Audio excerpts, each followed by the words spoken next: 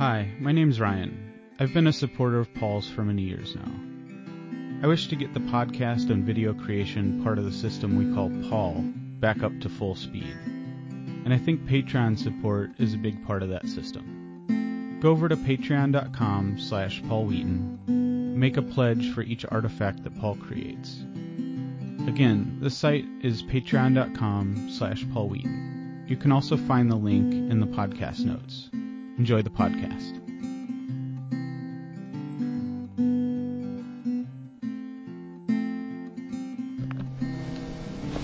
All right, Fred, you came here about 2 years ago. What was the story when you came? You were offering a free PDC for people that had been here for 4 weeks beforehand. Right. Was it 4 weeks? That was a pretty sweet deal on my behalf. Right. So then that PDC didn't include any food. Right. That's true. The ones now they do have food. In fact, I think that there are 2 tickets left to our PDC this year, and I don't know if our previous podcasts mentioned them, but I think that they're going to be possibly the best PDCs offered in the United States this year. Pretty stellar lineup of guest instructors for the PDC, and then a really good appropriate technology course to follow right after.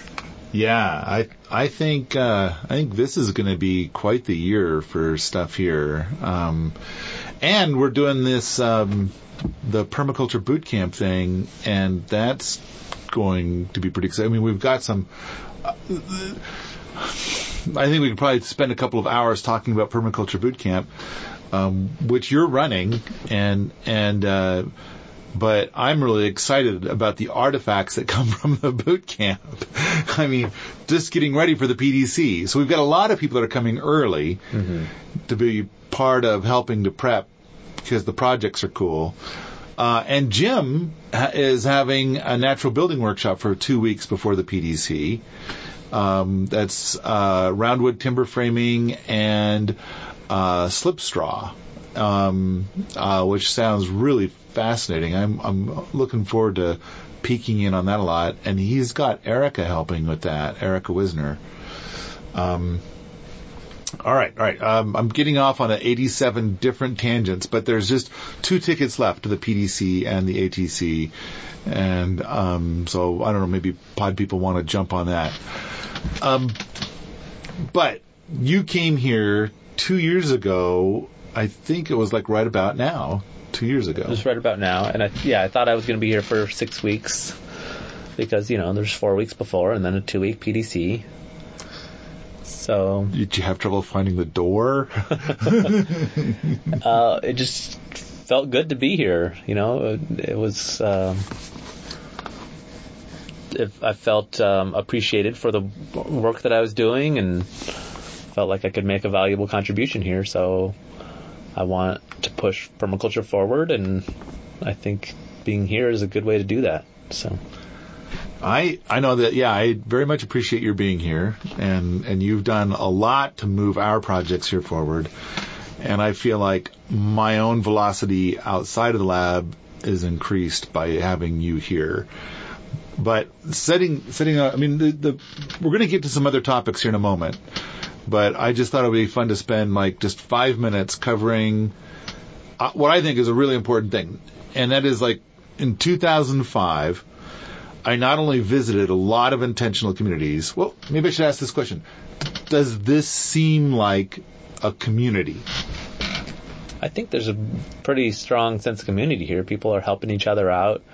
We'll have different skills and knowledge sets to pull from. And, you've got friends that live right next door or down the road. So it seems very much a community to me. Yeah, with intentional community, then of course I've heard of intentional communities being as small as 4 adults and as large as hundreds of people, and so Findhorn and Damanhur come to mind with hundreds of people. And then sometimes they all live under one roof, and sometimes they live in a little village of sorts. In fact, I think Diana Leaf Christian is moving away from intentional community and moving towards using the phrase eco-village, and that eco-village has a community representation that she likes better. So I would say that most of the people here live in their own structures. But at different times there are multiple people living in one structure, and I think the long-term goal is to have a structure that holds roughly 20 people, and then there'll be a lot of smaller structures where your individuals might be that don't want to be in a bigger structure with others. But I agree. I think that we do have community here, and it's a different flavor. And that, there's a lot of people living in intentional community, and it follows a certain recipe. And I think that our recipe here is different. I also think that nearly anybody in the world would not tolerate my tyranny. And I think that it's a rare person that's going to be like, no, it's fine. I think you probably think that my tyranny is fine. You probably wouldn't even call it tyranny. Yeah, it's mostly innocuous to me. It's not objectionable. And you work with me probably 10 times more than, say, Evan. Probably even 20 times more than Evan. Yeah, I mean, Evan is mostly doing his own thing. He's still homesteading on his ant plot. Right. And so I think that for however it is I might turn out to torture Evan, that torture is going to be 20 times less just because he hardly ever sees me. Right. So, but I do think that each person has their own story and their reason for being here, and probably different degrees of comfort with everything here. But I do think that you would think that everybody would be very, very similar, but I think that while that's true, that's also not true. I mean, each of the stories for each person is so very different. But I also think that we've had people who come here and it's like, I'm here for the rest of my life. In fact, not that long ago, somebody came here, I'm here for the rest of my life. And then 2 hours later, they left.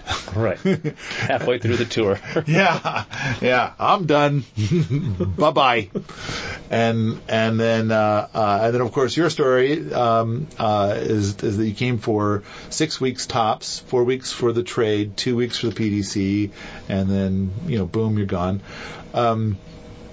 Jim's story is that he came for the PDC, and then a couple months later he's back to be an ant. Right. Yeah. He was here, and then he, I guess, had just been thinking about what he experienced while he was here, and tied up all of his other obligations so that he could move out here. And I think Sean was here for the PDC, and then he stayed to be an ant. I think that's the way it rolled out. Or did he show up? I can't remember. He showed as a gapper. As a gapper? I think so. Kai showed up as a gapper. Kai's been here for nearly 2 years. Mm-hmm. And he aligned really well with Evan. So he's on Evan's plot. And he's still a gapper. And he's been here for nearly 2 years. Right. And that's a different kind of community. They each have their own house, but they got a shared kitchen and a shared acre and a half that they developed together. Yeah. So, all right. I guess as in 2005, as I was exploring intentional community, and I went and visited a bunch of intentional communities, and I read the books, and I took the workshops and all this stuff, then it seemed to be like when I got there and there would be 30 people living in an intentional community, then I would seek out the people that have been there the longest. And those were people that were generally leaving. And so I would interview them and say, well, why are you leaving? And I've have podcasts in the past where I've kind of talked about that, but the key is it seems like 2 years is a magic number, and now I've met people of communities. In fact, when I was doing that keynote thing in Santa Fe, then I was also on a panel for a community, and there were 2 people there where I think that they'd been in their community for more than 20 years. And they had a lot of people in their community, which I believe is near Santa Fe, that have been there like more than 5. And so it's like, wow, that is amazing. Because most of the communities I visited, it's like the community has existed for more than 10 years, but nobody at the community, actively living at the community, had been there for more than 2. So all of this community stuff here is an experimental phase, and it's trying to solve the problems of how do you get 20 people to live under one roof without stabbing each other. And I kind of feel like the fact that you are voluntarily here suggests that maybe our recipe, which I don't think is anything terribly complicated, is working. And not only that, but it could continue to work for many years to come. And in fact, you have a plot now. Yeah. Far from being, packing my stuff and getting ready to move out, I'm digging deeper. Yeah. So I'm planting seeds and, coming up with the design for a house, and something I know I won't even get to be building this year. So now, this year, just a couple months ago, we started the boot camp program, and we had 6 people lined up. 5 of those 6 people were a family of 5, and then they contacted us shortly before the boot camp started to say that they can't make it. Something happened. Mm-hmm. And we had one guy show up, and then he had a personal thing happen, and he had to go. So then we had 0 people in the boot camp. Now there are 2 people in the boot camp, and they've been here for a few weeks. Has Cliff been here a month yet? Pretty close to a month. I think in a few days it'll be a month. So these 2 guys, though, they bring experience with them and some work gumption. I think that they're, in a way, they're spoiling you. But I mean, the boot camp program, we expected to get people that were going to be like without skill, right, or knowledge or gumption. And so we've got these 2 guys here now. How are you enjoying the boot camp for the last month? I think it's going pretty well. I mean, right now, I'm pretty sure those guys are getting something done, even though I'm not, standing over their shoulder and guiding their hands. And, I'll be able to look and see if they did it or not. But I'm almost, I have no doubt that that's what they're doing what they said they would. They know this stuff needs to get done, and they want to help out. I think that if we had like 4 guys here, I shouldn't say guys, we had 4 people here that had no experience, that these 2 would set the pace and carry them along, even if you're not there. But yeah, these 2 guys, I feel like they could easily be left alone and do a good job. But I think an important thing for the boot camp program is that you are there elbow to elbow doing the work with them. Except for today. But for the last month, right. Elbow to elbow, man. Well, I was with them all morning and part of the afternoon, but. Right. Then I was obnoxious enough to say, let's record a podcast about this other topic. But, okay, I guess the important thing is that after all of my study in intentional community, that what I found is that for every community that's doing great, there are 10 communities that exist, and they are doing poorly. And by poorly, I mean like no one's lived there past the 2-year mark. The ones that are doing great have people that are there past 2 years. And then for every community you can find that's doing poorly, I think you could find going to speculate 20 communities that have folded for one reason or another. And so I kind of feel like what we have here may very well, in the long run, and I really think we've got to get to the 10-year mark until we can really judge.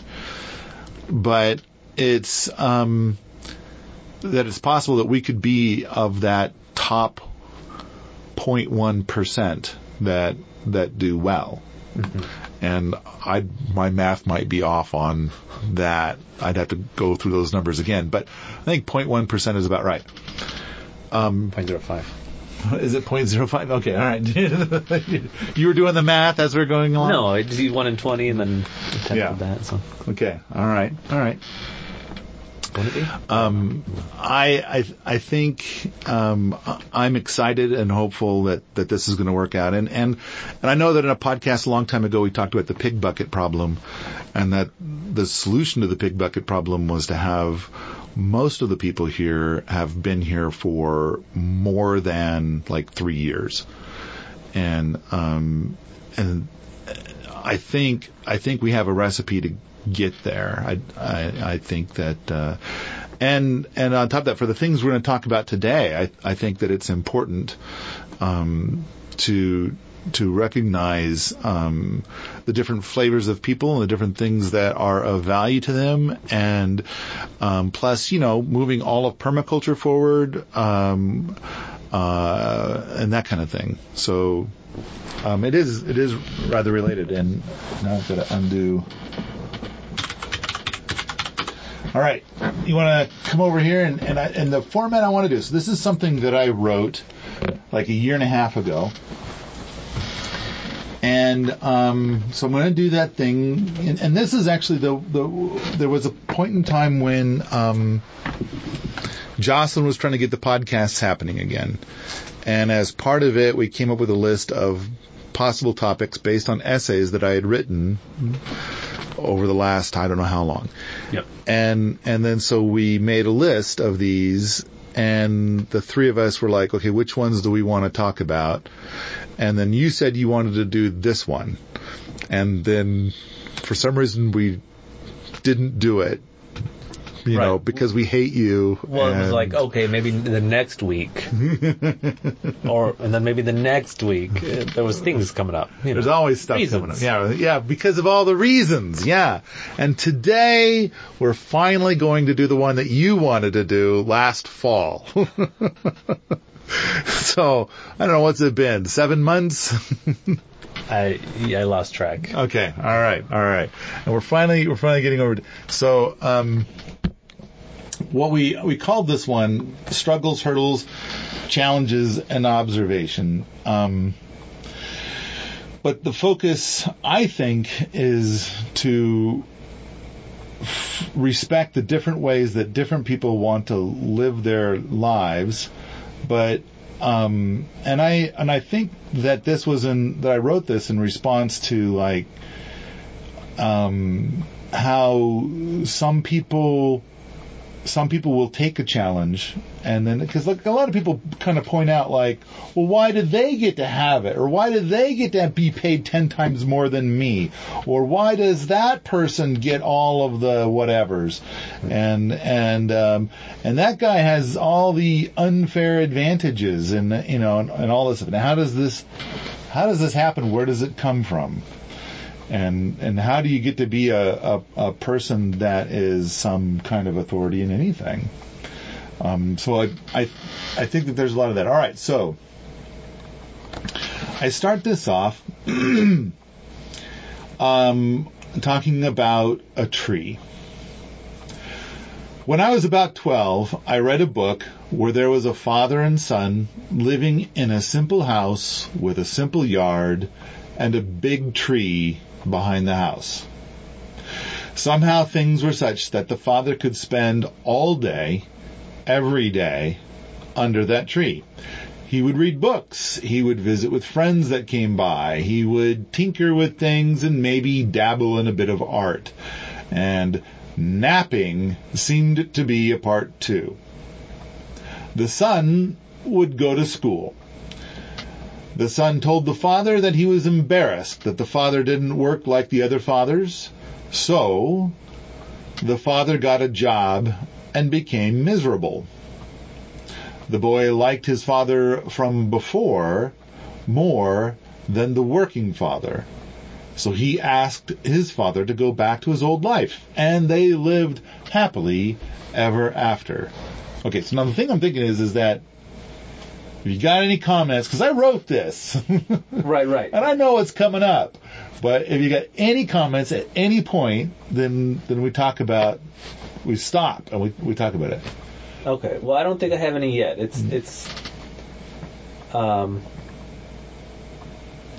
Yeah, I mean, I think you talk about some of it further down. So okay, the stuff that you want to talk about, the stuff that's interesting to you is coming up. Okay.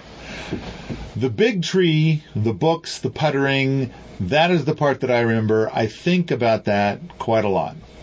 I suppose a few years ago, I was at a point where I could do that, but I traveled another path. Maybe I can still get to that path, but it seems there are so many things that I still want to do. Maybe in a way I'm sort of doing it now. I'm doing a bunch of things I want to do rather than having a worky job. So it's a bit like the puttering part of the story. Observation. Here is another part of the same story, something that isn't discussed in the story. Why is it that the man, the dad, doesn't have to work, but it would seem that the other dads have to work? So we activate permaculture observation and see that there are people who have to work, and we see people that seem to work in order to fill their days.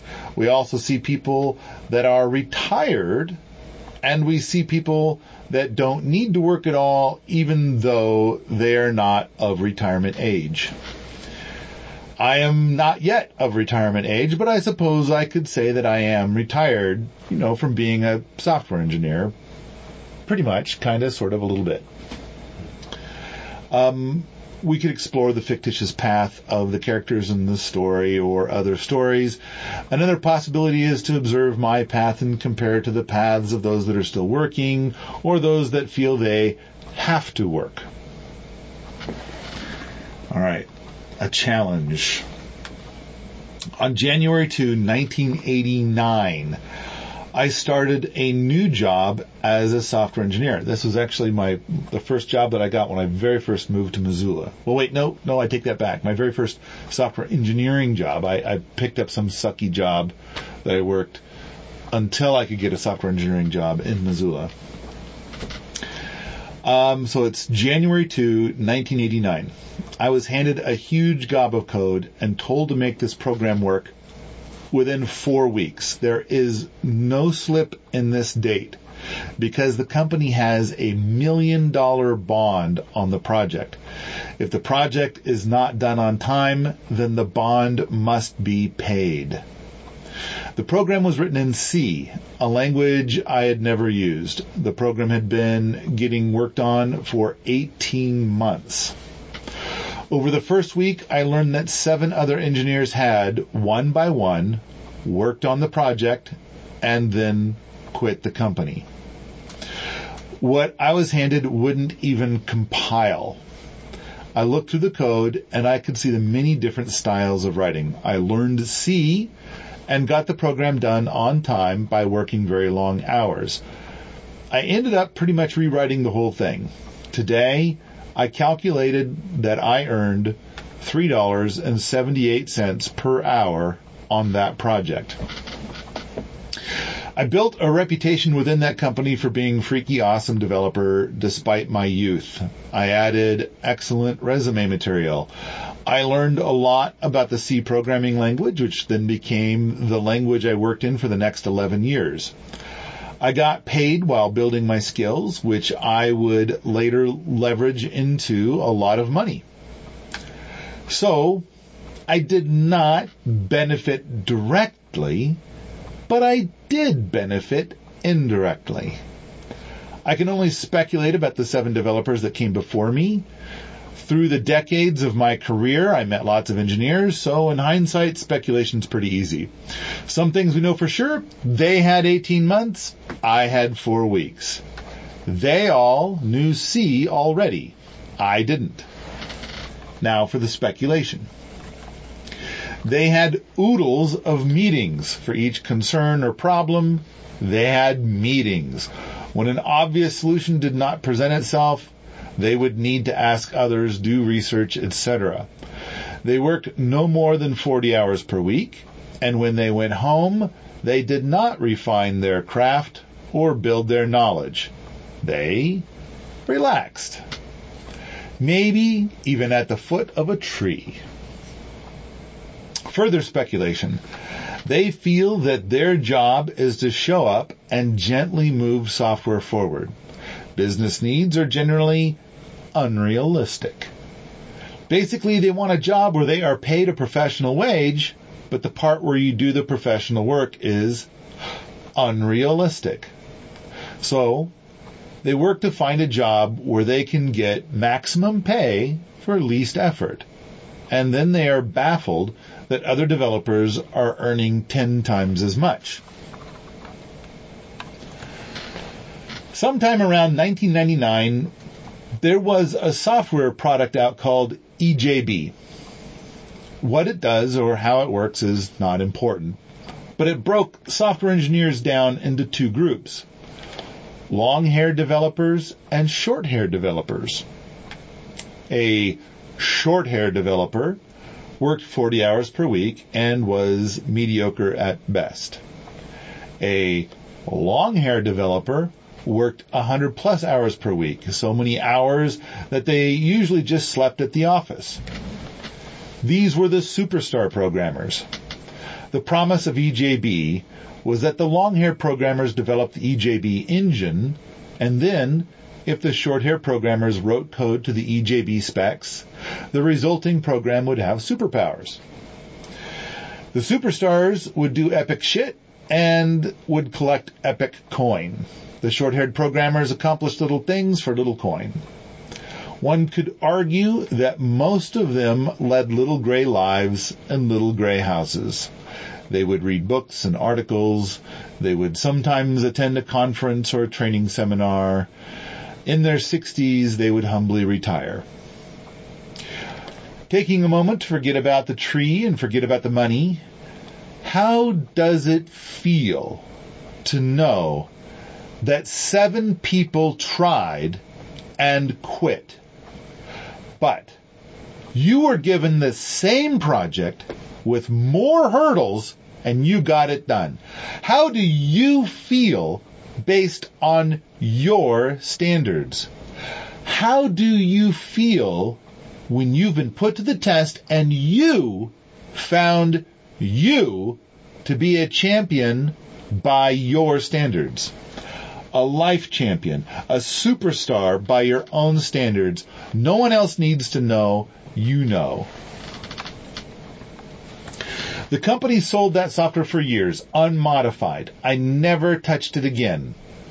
The company gave me no recognition. I was given more tasks. After about 8 months, I got a healthy raise. My work life was easier despite my youth because I had accomplished so much. I had a lot of philosophies about programming that were contrary to the norm, so I started to flesh those out on my own time in C and later in C++. I don't think I would have learned C or C++ if it wasn't for that job, but even more than that, I proved to myself that I had become relatively competent. I rapidly built a lot of software, both at work and at home. The quality and quantity grew exponentially. I racked up lists of stories like this. Most of them were of little value as resume fodder. They were mostly of value to me and some of my peers online. As I made things and shared them, opportunities kept popping up. And my own ideas kept me busy which would lead to more and more notoriety and opportunities. In time, I became something of an authority. The struggles I took on doing that 4 weeks played an important part in rapidly expanding the new world in which I would become something awesome by my own standards. Okay, you still got nothing? Well, I mean... It's still coming up? No. I mean, there is definitely more coming up, but... So... I think there's a lot to what you have said about how it went for you is a lot of how some of the stuff here was designed, like the Gapper 2.0, where, you know, like, yeah, you might not be getting paid very much, but you're getting paid to learn a skill. And so someone could try a project that they had no experience doing, and by the end of it be, you know, competent at that project and have made a little bit of money.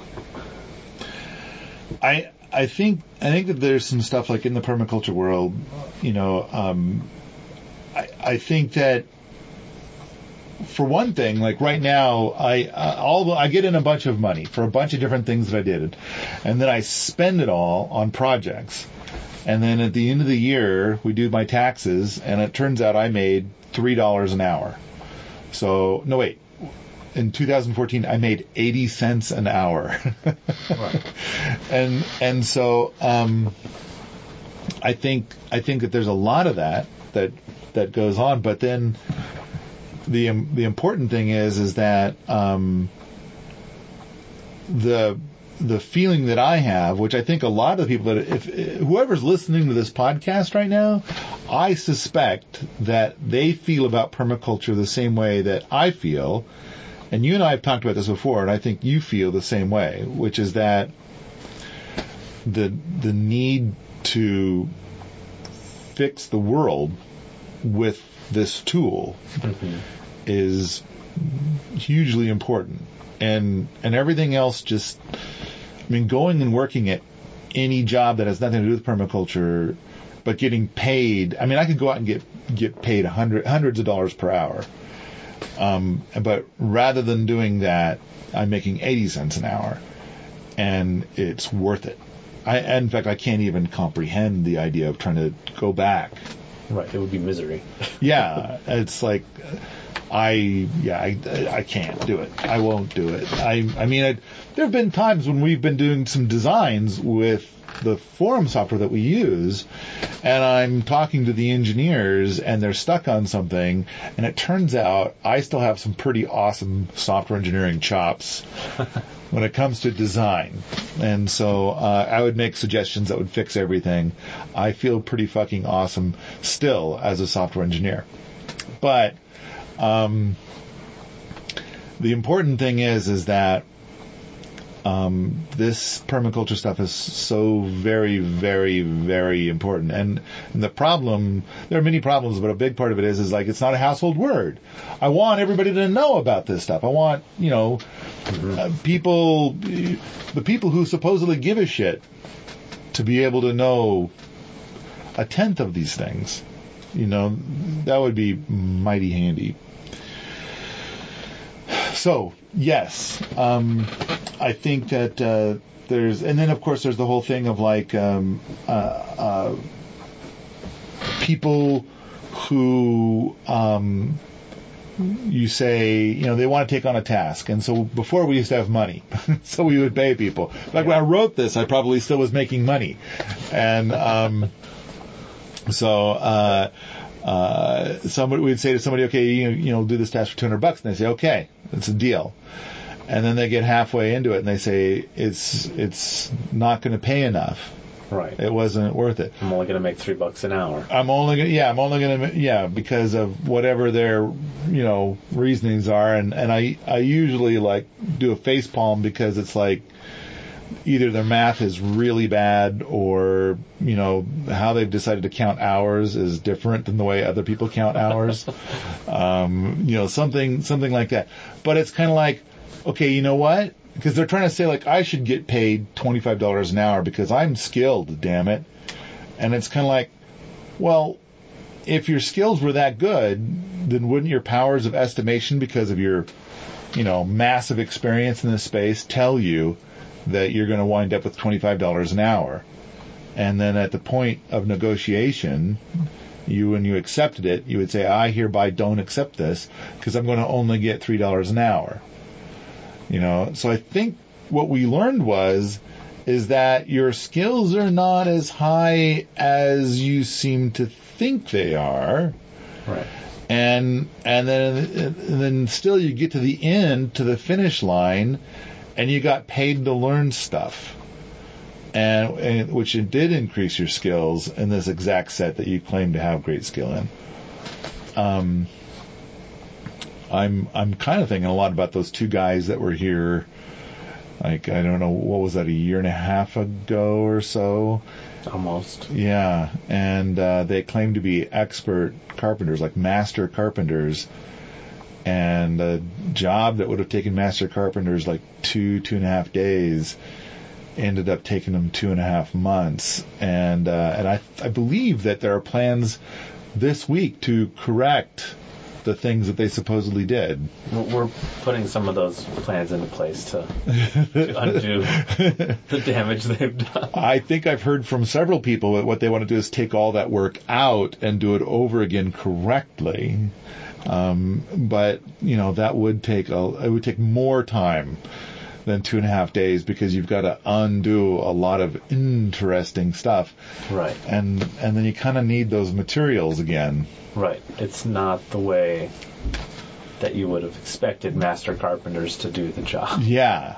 And it's like, and those two guys, they aren't the only two guys that say, I'm a master carpenter, and play this game. So we've seen a lot of that. It's been interesting. And I think we've kind of gotten to the point where it's like, you know what?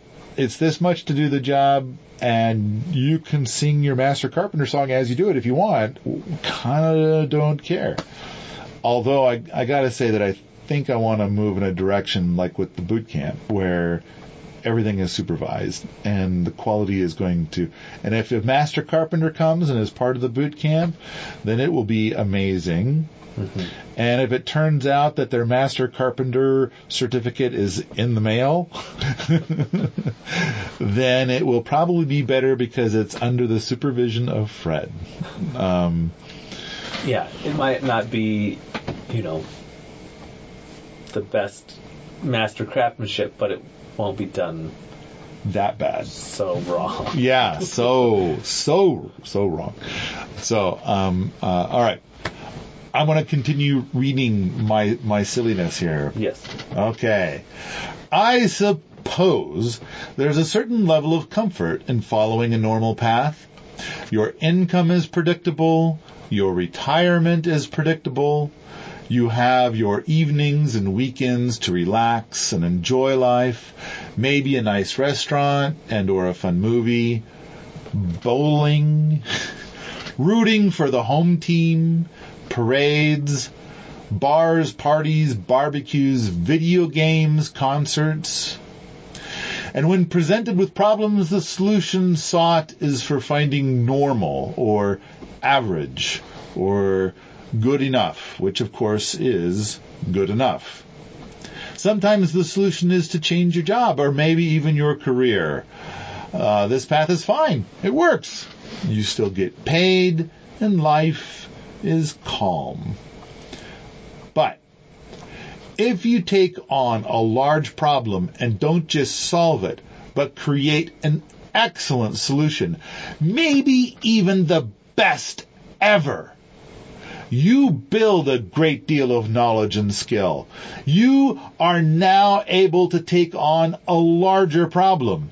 And then, by the time you are old, who are you by your standards? What have you done?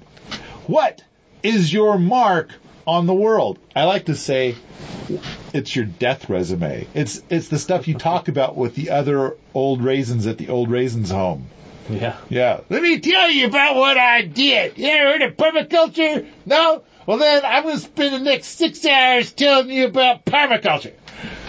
So, I mean, what? Right. What do you have to show for at the end of it all? What are your accomplishments? Who are you? I mean, basically, whatever it is you did, that defines who you are. And I kind of feel like a lot of people, when they get to the old Raisins home, they got really nothing to say. And on the other hand, I feel like I have a fuck ton to say. I feel like my death resume right now is epic shit. Even if you leave out all the permaculture stuff, I think that death resume is going to take up several pages at least. And so, I mean, my software career, I think, was pretty epic shit. And there's other things that I accomplished outside of that I think were pretty epic shit. Above and beyond. And so, and I guess that's a big part of what I'm trying to do, is I'm trying to encourage people to consider the epic shit path. All right. So you take on bigger problems and bigger problems, each preparing you for something bigger than you thought possible. Each solution so excellent that you are an authority on these problems, or you could be. This is not a life of good enough. This is the life of fucking awesome. This is the life of being a superhero by your own standards. Do epic shit. Permaculture, as a whole, has a lot more hurdles to overcome. Thousands? Homesteading in general is going to be a long list of hurdles. When it comes to rocket mass heater innovation, there have been oodles of hurdles. I debate a lot with Ernie and Erica about this stuff. For big issues, there have been things where they were right, and there have been things where I was right. And there have been accidental discoveries too. Without the challenges, you can never be fucking awesome. Now, I've written more in this thread in response to a lot of the stuff that people have said. Questions, yeah. But, and maybe I'll go and look at some of that. But I think that the moral of the story is that going out and doing permaculture is being a fucking weirdo. And so if what you want is comfort and to be just like the people that you know now find you to be fine, then you're probably not going to do permaculture. And if you're going to travel this path, you've got to accept that they're going to think you're nuts. And on the other hand, I don't think that, I mean, what would be an example of like being fucking awesome at something but nobody thinks you're nuts? I suppose being like a football star, you no one would think you're nuts for being a football star. Well, I shouldn't say no one, but I would say, a lot of people are going to think you're fucking awesome being a football star. Right. I suppose that there's not that many. There's not that many. No, there's going to be, so being an athlete is generally accepted. If you can be excellent at being an athlete, that's generally accepted as being fucking great. But for most fields, for our field, for sustainable ag, for permaculture, for natural building, who are the fucking awesome people and how did they get there? And I think what I want to see more fucking awesome people. And so why are they not being fucking awesome? And when I observe why are they not being fucking awesome, it's because there's a bunch of people surrounding them who are discouraging them from being fucking awesome. Mm-hmm. For one reason or another. Like, if you travel that path, then you're not going to make $1 million. So therefore, that's a stupid path. A lot of the people that I talked to when the well was out were kind of like, oh, well, you're just going to have someone do it. Right? You're going to... Why are you asking these questions if your well is out? Like... Like don't you just hire the guy to fix it for you? Have you not found the phone number? You just call a phone number, and a guy does it. Yeah, and it's done. Yeah. So yeah, they were. I did talk to a few people at the hardware store, the local hardware store, and they had done, they had fixed wells themselves on their property or someone of their family's property, but theirs was like 100 feet or 150 feet deep, and so they were they were impressed that we were doing something that was 600 feet deep, and that felt good. Well, now, granted, when we started, we thought it was 300 feet deep, which is still, even a 300-foot deep well, that's a pretty big challenge. Yeah. And then we found out halfway through that it's 600 feet deep, and there were hints along the way that we apparently didn't pick up. Right. But I would guess that 80% of the people in any rural area, and I might downgrade that to 70%, but I'm going to say 80 for now. 80% of the people will repair their own well. I think that's probably true, because maybe something about 80% of the people have a well that's less than 150 feet deep. Okay, then there's that.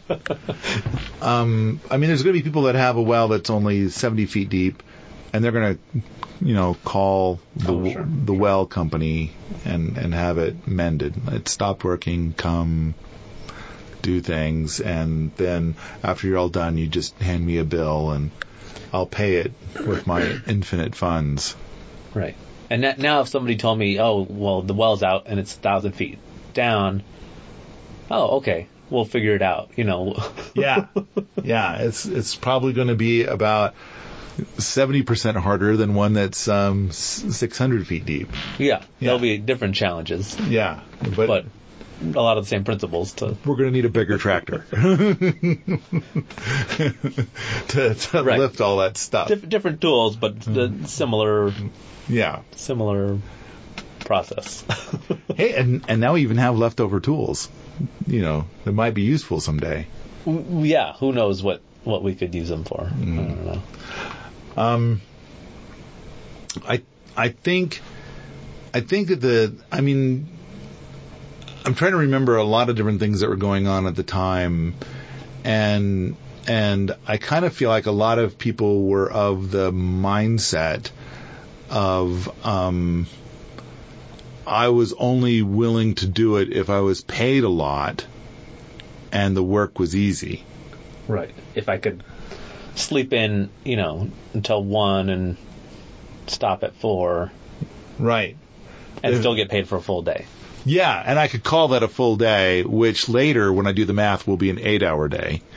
But anyway, I'm kind of thinking about, I don't know, it seems to be, at the time when I wrote this, a recurring theme of working with people where it's like, I'm not being paid enough. And at the same time, what they're bringing to the table is weak. And it's like, I only want work that's really, really, really easy. I don't have to figure it out. You're going to spoon feed me, and I'm paid a lot to be spoon fed. And I kind of feel like, no, I suppose people can get jobs like that. I mean, I've worked at places where the reason why I was hired was to fix everything, and I can see the problem is that they've hired a bunch of people like that. Right. Oh, well, yeah, this job is harder than I thought. Can you pay me more even though I agreed to this other price? Oh, geez. How does that keep happening? It's like, okay, I know we agreed to this price. And I know it isn't done, but it's hard. So I need you to help me, and I need you to pay me more. Get out. Just go away. So I've met people that do like what I'm describing here, where they eat problems for breakfast. It's like, no, I will plow through this. I will make it fucking awesome. And I kind of feel like it's like wearing overalls. When I wear overalls, there are a lot of people that are like they see a guy in overalls and they think something icky, like oh geez, that guy has no fashion sense, that guy is dressed like a dumb fuck, that guy, so it repels them, right? And so I kind of feel like I want to say that I'm gonna lay it on me. If I'm a dick about this, and people are like, I know I agreed to that, but I want to get paid more, and I kind of need you to do the work. Then it's like, I think that I need to be kind of an extreme dick to them, to the point that they are driven off.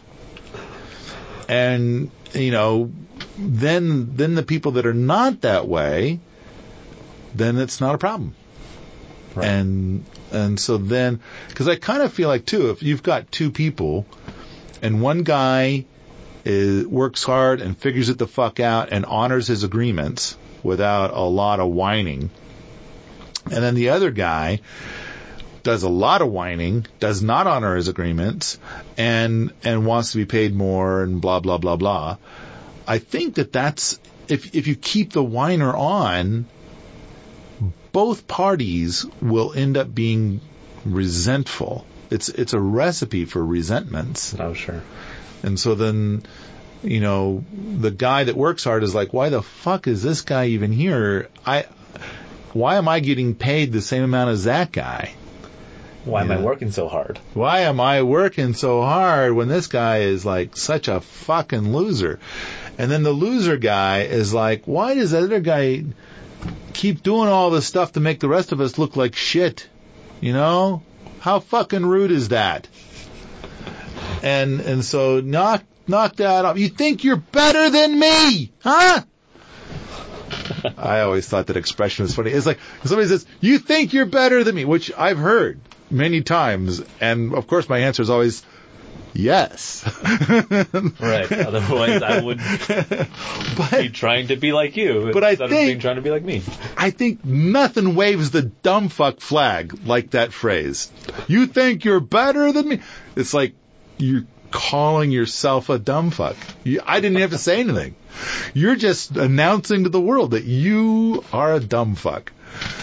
So, all right. I think my article is a bit more wholesome than where I just went. All right. We can. It seems like there was.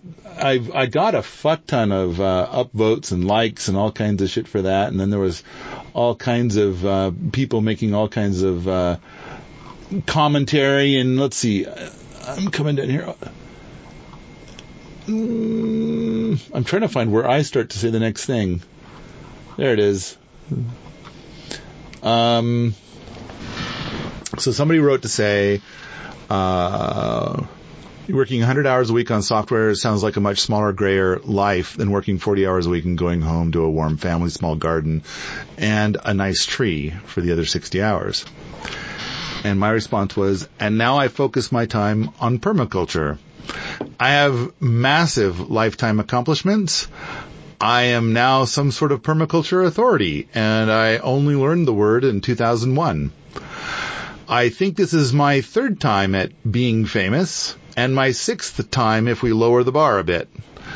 I have at least a dozen stories like the one I told above. Nobody really cares about them all that much except for me. I have been asked in the past, what does it take to accomplish something that I've accomplished? And I think this thread is a feeble attempt to convey possibly the most important component. I got an email from Jeff Lawton yesterday. He asked me about what do we need to do to get permaculture into more brains. I think it is this. The stuff in this thread. Permies ramping up to be uber permies. Uber mega super permies. the leaders of our future. Maybe somebody can demonstrate 4 different kinds of hugelkultur, then 40, then document 400. Maybe somebody can take the study of companion planting deep into the world of polycultures with dozens of species. Maybe somebody can demonstrate huge income from permaculture growies. I could have posted this to my forums at coderanch.com, but I posted it here because I want to see permaculture become the obvious path for our future. I saw this quote this morning. Far and away, the best prize that life offers is the chance to work hard at work worth doing. Theodore Roosevelt. I'm going to keep on doing what I do. If my writing this somehow plays a small part in 2 people getting to the point that their permaculture fame far exceeds my own, then this was worth writing. I am obsessed with permaculture, evolving to be better than it is, and I am equally obsessed with more people learning about permaculture. All right, and so then I'm quoting her again, but I feel like from reading some of your posts and listening to some of your podcasts that you undergo a lot more stress and conflict than I generally do. My response. It comes with the territory. If you want to do epic shit, you will have detractors. If you want to avoid having detractors, you cannot do epic shit. Of course, some people are able to do epic shit with fewer detractors than others. Now he's starting to get in the space of be yourself. All right. Another fellow writes to say, smooth seas do not make skilled sailors. My response. Fuck. I wrote all that stuff and now I had written just that. You win the brevity award. Apple for you. All right, so I'm going to read that one more time. But this is a summary of your whole article. This is really the whole podcast. Smooth seas do not make skilled sailors.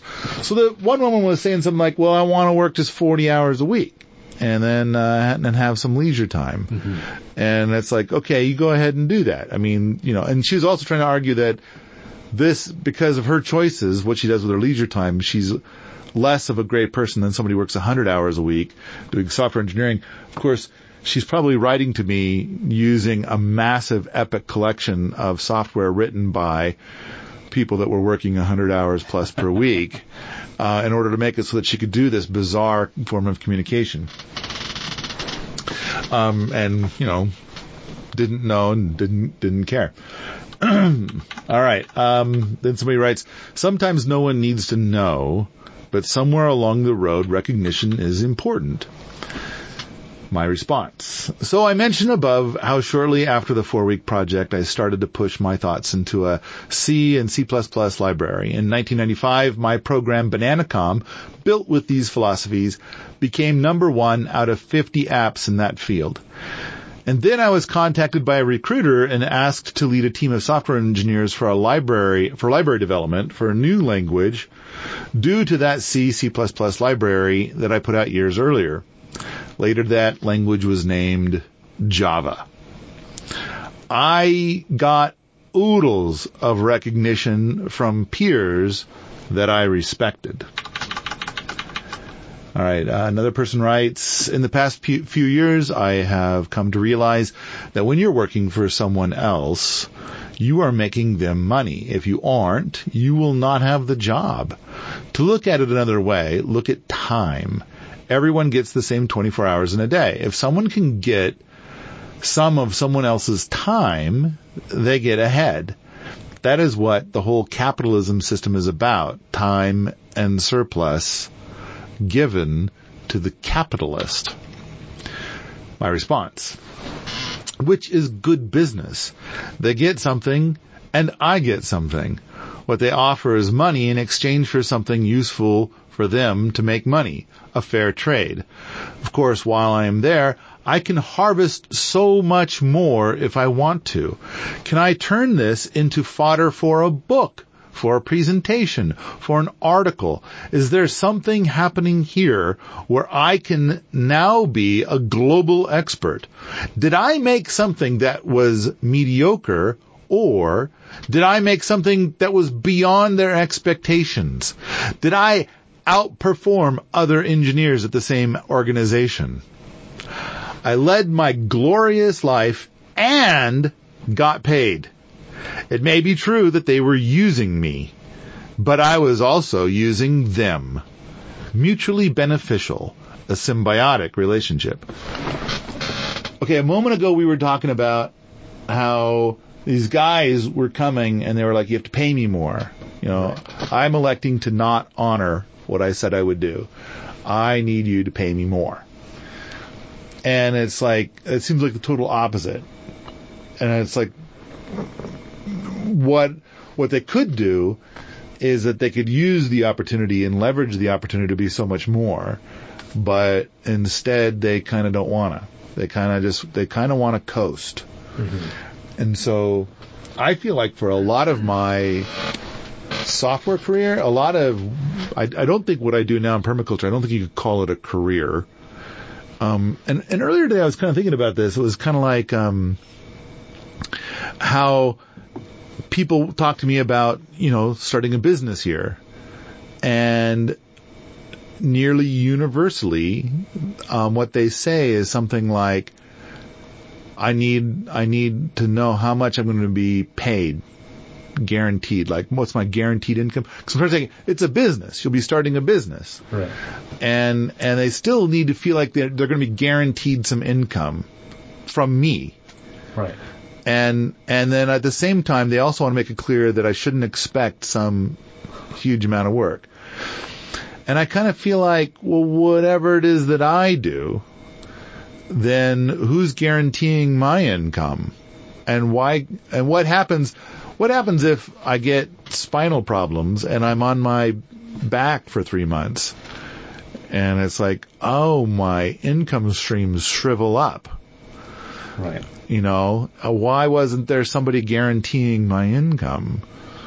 And so, I kind of feel like if you're going to do epic shit, you got to figure this shit out for yourself. And you gotta, get a fucking grip. And, I mean, I like the idea that our boot camp program brings people in who don't have work experience or a work ethic. And they're going to learn about what is it that they want from life. And I think there's a lot of people that they don't know what they want to do next.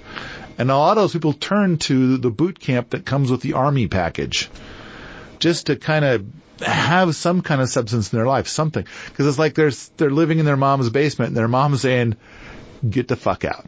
Right. or mom is saying, I'm moving. And other people are moving in. They probably don't want you living there. And they're armed. Yeah,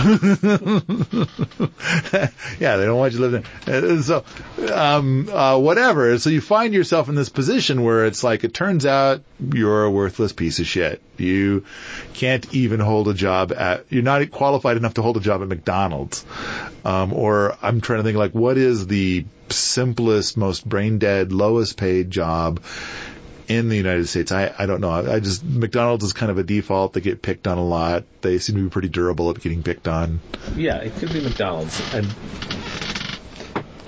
it doesn't take much to get a job at McDonald's, but I don't know. I would probably take something to keep the job at McDonald's. I would speculate that, because now I remember when I lived in Missoula back in the 80s, when I was writing this, or what I was writing about, when I was doing that software engineering and I was epic awesome, that I remember reading that, the cost of housing in Missoula was close to that of San Francisco or Seattle. Mm. And, but the average income in Missoula was very low. And that, there was an opening at the local Burger King. 200 people applied, and several of them had PhDs. Wow. Yeah. But I think that this is an indicator of how awesome it is to live in Missoula, because those people could move. They could go somewhere where it's easier to get a burger flipping job. But they stayed in Missoula because Missoula is just that cool. So where I think you were going with this was that even if you can't get a job at McDonald's, there's still one place that will take you. Oh, yeah. You can join the Army. Yeah. And they'll make you into a different person. Their boot camp is to tear you down and rebuild a soldier. Right. It's a training program. Yeah. A pretty intense one. And you might not even make the cut in that. But, I mean, I think that they do let you off a little bit easy. But, that might be your only option at some point. All right. And I kind of feel like our boot camp is nothing that brutal. But I do believe that there's going to be some people that are kind of like, I want something of substance. I'm living in my mom's basement or whatever their story is. And they feel the need to find their thing, to find their passion. And I kind of feel like I like the idea that our boot camp is very likely to help them with that. Right. They might have come here not knowing how to use a saw or a drill, like one of the guys that showed up, and right. And they can learn that here by doing work. And I got the impression that guy seriously enjoyed learning about the saw and the drill and the hammer and all the. He got experience with these tools. I got the impression that he valued that greatly. He was paying close attention. He was a quick learner. He just couldn't stay for other reasons. Right. But still, he enjoyed it thoroughly. And I think some people might find out that their calling is honeybees or cattle or market garden or natural building, and they just don't know until they've tried it. And then they'll try a dozen things, dozens of things, and then suddenly one thing will just hit them as like, this is all I want to do the rest of my life. Right. And that's their thing. They found it. So I do believe that while here under the boot camp program, people will get a massive buffet of experiences. Quite a variety of projects to complete. All right. So, I was paid poorly in my youth for doing epic awesome shit, but I was effectively using them for my needs. I ended up writing about it. I ended up teaching about it. I ended up doing all kinds of stuff with the information that I gleaned from these organizations, and they thought that they were getting away with paying me crappy, and in a sense they were. And at the same time, I wanted to live in Missoula, and there's not a lot of software engineering jobs in Missoula, and so I took this one, which paid very low, but I can leverage that, and I did.